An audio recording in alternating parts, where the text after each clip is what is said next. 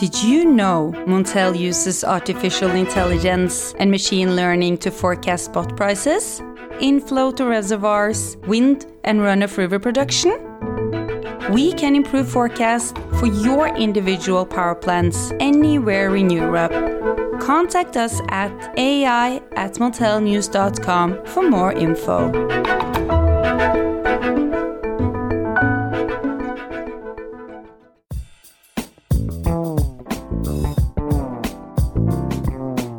Hello listeners and welcome to the Montel Weekly Podcast, bringing you energy matters in an informal setting.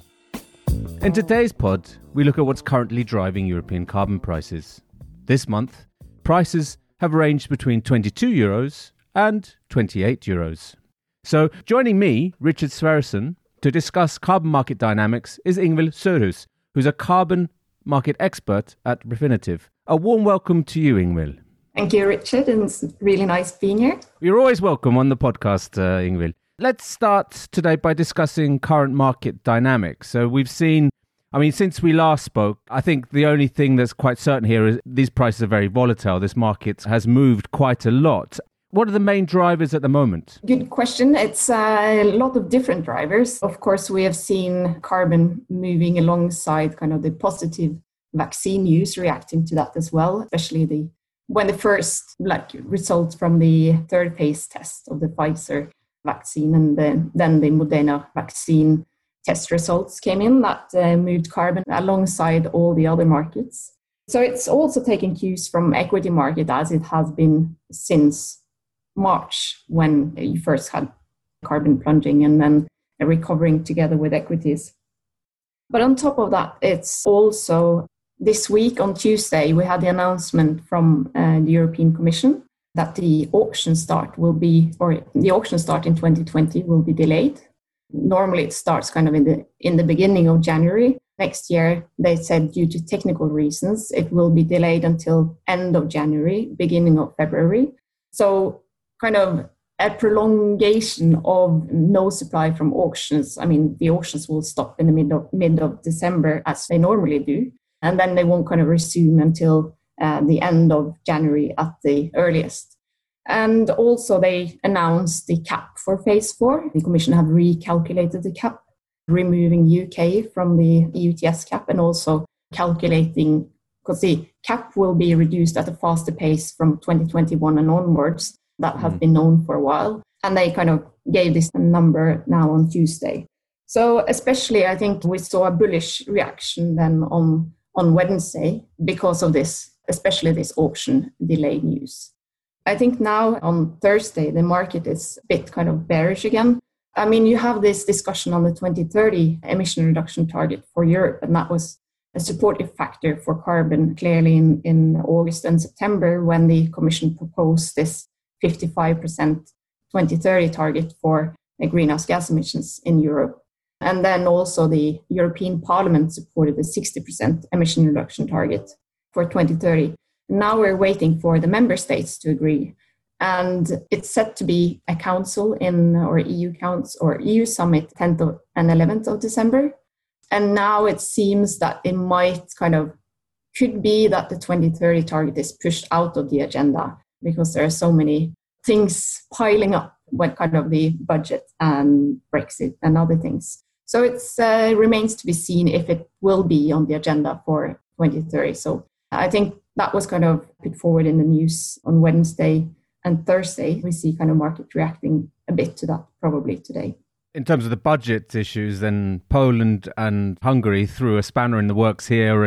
And do you think that may push, if I understand you correctly, Ingvild, you're saying then that could push the 2030 discussion off the agenda or maybe delay it? And is the market is it quite jittery about that then? I'm not really sure what the market has priced in. It's a bit kind of difficult to assess. Even if you have the climate target on the agenda for 10th and 11th of December, it's not certain that you will get the result or kind of an agreement on the 2030 target. It's especially some of the Eastern European countries has raised their concerns about raising the 2030 emission target to 55%, saying that kind of they lack details on how this will impact their regions, their industries. I think it's tough negotiations going on. I mean, it's Germany who holds the presidency at the moment. And they have stated in their presidency that they want to kind of deliver on the 2030 target before their presidency ends at the end of the year. But I think it's not certain that we will have a 2030 target, even if it's on the agenda for the 10th and 11th of December. It depends on how much the Poland and Hungary and other Eastern European states are demanding, and if the other countries are willing to give in on that. So weeks and weeks of horse trading probably here. But and again, the only thing that's certain is that it's going to be very uncertain. Yes. How about the outlook for next year, Ingvild? I mean, okay, we're talking about the coming weeks and in December, but if we look at the whole 2021, the start of phase 4, what's going to support or pressurize prices? I think for the first thing, kind of in the beginning of the year, and probably kind of a factor for the rest of the year as well, is, as you say, the phase 4. So the next trading phase for the EU ETS is starting in 2021. The EU ETS companies that need to report on their emissions, they're reporting the 2020 emissions in end of March. And then they need to kind of hand in allowances at the end of April. And between phase 3 and phase 4, you can't use phase 4 allowances. So anything that is issued in 2021, so that means all the EUAs coming on auctions next year, all the free allocations. I mean, it might not be necessarily handed out for free before compliance deadline, but those allowances cannot be used. So you need to use EUAs that was issued or have been issued in phase 3 for your 2020 compliance.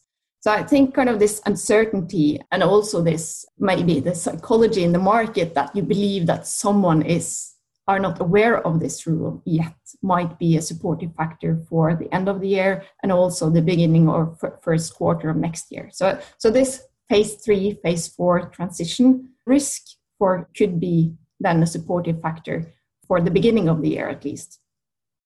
And then it's also an important year when it comes to policy. So even though we have a 2030 target in place, it's so many details that needs to be settled for the EU ETS directive. And I mean, it's so many parameters that will be kind of adjusted and could have a big market impact. And in next summer, the Commission will put forward a proposal for a new EU ETS legislation. So the changes that will be needed to meet a new emission reduction target. And I think there will be continue to be a lot of focus on the policy. So even if a 2030 target is set, it's still a lot of parameters and factors that will be very important for the market dynamics up till 2030. Could you highlight some of those parameters for us? Maybe the top 3, if you like. Yeah, so I will say kind of the linear reduction factor. So that's the factor that says how much the cap is reduced per year. So of course that needs to be adjusted in order to meet the 2030 target. And then it's kind of discussion about this rebasing of the cap. Because now the cap is quite high compared to actual emissions. And we had a review of the EU ETS directive prior to phase 4, which was concluded in 2018. And then there were kind of people voicing that you should really rebase the cap so that the supply should be more aligned to the demand side. And that idea was circulated by the Commission in the impact assessment that was kind of accompanying when they proposed to have a 55% emission reduction target for 2030. So that will be interesting to watch. And I think also the market stability reserve discussion will be very important. That was the savior for the EU ETS. I mean, the EU ETS has been struggling quite a long time for many years with this oversupply. And you had these policy interventions. First, you had the backloading, holding back allowances to try to kind of rise the price again. And then you got this more structural reform, this market stability reserve that kicked off in 2019, where you hold back allowances from the market, from auctions, when kind of it's an oversupply in the market. So this was probably one of the most important factors of why we saw the price rise in 2018 and why we see prices at the levels we are seeing today, because they're kind of better balance in the market, and you know that it will kind of tighten the market once you have oversupply in the market. And we in Refinitiv, we see that when we do modeling for kind of emission trajectory up till 2030 and kind of implementing the policy changes that are proposed by the Commission, we see that the power sector is rapidly greening. So we see emissions are dropping quite fast, and we also see a need for a MSR to be working, even though kind of you get the tighter system. It will be an important instrument. And of course, now it's working, removing 24% of the oversupply each year. It's kind of set to go back to a 12% intake rate from 2024 and onwards. This is one of the things that they will discuss, the intake rate, the thresholds of when the market stability reserve should be active and not.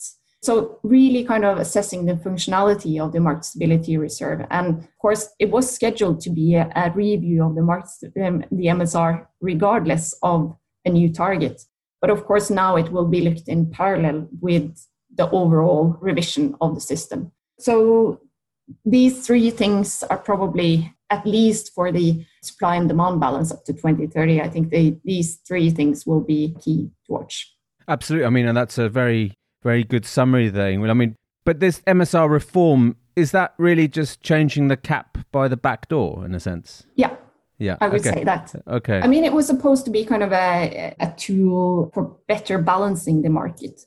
But we see kind of the importance of the market stability reserve now. And I mean, prices have been quite high compared to, for instance, the fundamental picture has been quite bearish this year with COVID, and we expect emissions to drop quite heavily this year due to kind of less demand for the COVID destruction.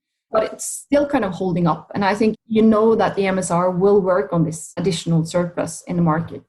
So in that sense, yes, you didn't do the rebasing before or when you did the review of phase 4. But I would say that MSR is working as kind of year-on-year rebasing of the cap. So, of course, if you decide on the rebasing, you need to also look at the MSR, because you can't do a rebasing and have MSR on top of that, because MSR is working with a lag. So, of course, then you need to look at the whole package together and see the consequence of the rebasing and how then the MSR should work on top of that. You said you expect emissions to post a fall for 2020 when they come to the reporting at the end of March next year. Do you have a number for us, Ingvild? Is it 5%? Is it 10%? Or much less than that?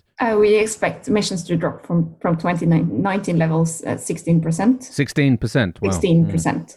Of course, we've seen kind of a big drop in emissions from the power sector, but also then from the industry sector. I mean, we've seen much lower demand and less coal running. I mean, for Germany, it's like 30% less coal running in 2030. And I mean, of course, a combination between lower demand and also cheap gas and a lot of renewables. So, of course, we saw a massive drop in 2019. It was around 9% from 2018 to 2019, most kind of due to fuel switching taking place, less coal running compared to gas. And then from 2019 and 2020, we see kind of a 16% drop on top of that. So that's substantial. I mean, we've seen, prices touch 30 on a couple of occasions this year, Ingvild. What's your expectation for next year? Are we going to return to 30 and move above it, or? It's a very good question. It's as you say, it's quite volatile market. For Q1, we have a price forecast of 29.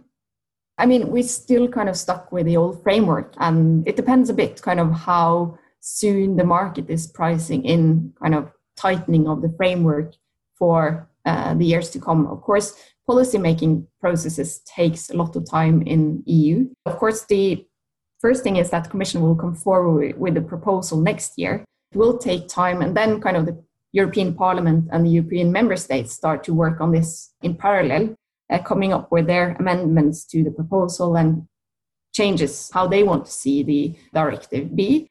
And then when you have Parliament agreeing on their position and the member states agreeing on their positions, they will meet and then they will try to negotiate a common position. And then you, of course, when they have agreed, you need to have some leeway in order to implement all these changes as well. So, of course, it will take time before legislation will be changed in order to reflect a new target. So we have kind of a bit careful trajectory in the beginning or kind of over the next few years before it really kind of starts to go up towards kind of the mid phase. And then towards the end of the year, we have kind of quite a big, steep trajectory for our price forecast. So we expect prices to range around 28 for next year and then up to 32 in 2024. And then from 2025, it's up from 35. And then in 2030 will go to 89 euros. Interesting. Ingrid, you talked a little bit earlier about the power sector and how they were, becoming much more or decarbonizing quite rapidly. We've seen in the third quarter, a lot of these companies have reported hedging numbers. Is there anything that sort of jumped out at you from these numbers? Well, it's, it seems to be that they're quite active. Mm-hmm. Our impression is that they are kind of still kind of active in hedging and are following more kind of the same pattern as they normally do. So even though we have quite a lot of lower emissions and probably, depends on the recovery of the economy, of course, but also next year that we might see kind of lower emissions due to lower economic activity compared to kind of a normal year. But it seems like utilities are hedging as normal, is our impression at least. But what's the sort of medium-term view here? Because as they decarbonize and burn less coal, burn less gas, then the demand for EUAs will fall. And how will that impact the market? So, you're seeing if the big carbon emitters are suddenly producing renewable energy, then a massive amount of demand for EUAs will leave the market, But yeah, and that's also why we see prices are kind of not skyrocketing already now, because we see kind of that emissions in the power sector are decreasing quite rapidly. Of course, the cap also is tightening and the MSR is working on top of that as well. But of course, and that's also why we see the MSR going to be an important tool going forward as well, even though you tighten the cap even more to get to a 55% target, is exactly because you have the rapid greening of the power sector and then, of course, less demand for EUAs. So in that sense, the short-term emission reduction potential is coming from the power sector. You switch from coal to gas or switch to more efficient power plants with less emissions. But of course, when you do coal phase out, you do kind of more inclusion of or phase in of renewables, then kind of towards the end of the phase 4, so towards kind of end of 2030, you will see kind of the emission reduction potential being more or less kind of exhausted in the power sector. You don't have this coal to switch possibility anymore because the fossil fuel that is running needs to run. So then you need to call on industry to do more kind of costly abatement options. So that's why we see kind of towards the end of the phase that it's really you need to have prices to incentivize industry sectors to do the abatement that is needed in the market. Just to round up now, Ingrid, if we come back to, I think you mentioned it a little bit earlier, but the B word, Brexit. And so 1st of January, the UK leaves the EU. What are the current plans for the UK and an ETS? Is it going to be its own ETS? Is it going to link to the EU ETS? Or what's happening here and how will that impact the market? Yeah, good question. And I think the UK installations are wondering about the same. I think you have mixed signals. Someone saying, the BICE is working kind of on a UK standalone ETS. And of course, they voiced also the possibility to link back to the EU ETS. But there has been also kind of Treasury saying that they rather will have a tax.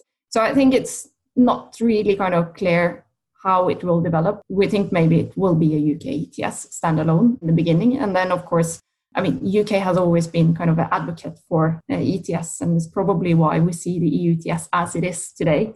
If it hadn't been for UK, we wouldn't probably have had kind of the same ETS as we have today. So, of course, maybe longer down the lane, we will see kind of a linkage between the UK ETS and the EU ETS. But kind of history shows it takes a bit of time before you get the linkage. So I think we need more clarity, both kind of on the UK climate policy and the EU climate policy, which is more kind of in the making before you can start kind of talking also about linking. Absolutely. And in a sort of post-COVID world, and there are lots of other things that maybe are above on the list of priorities here. So, Ingvild, thank you very much for providing some clarity in this very complex market and explaining what the current dynamics are. So always a pleasure to have you on the podcast, Ingvild. Thank you again. Always nice to talk to you, Richard. Thanks. So listeners, that's about all from the Montel Weekly podcast this week. You can follow the podcast on our own Twitter account, and please direct any suggestions, questions or ideas for potential guests by email to podcast@montelnews.com or by direct message. Lastly, remember to keep up to date with all that's happening in energy markets across Europe on Montel News. You can subscribe wherever you get your podcast from. And please leave a review and rate us if you can. That helps us to improve. Thank you and goodbye.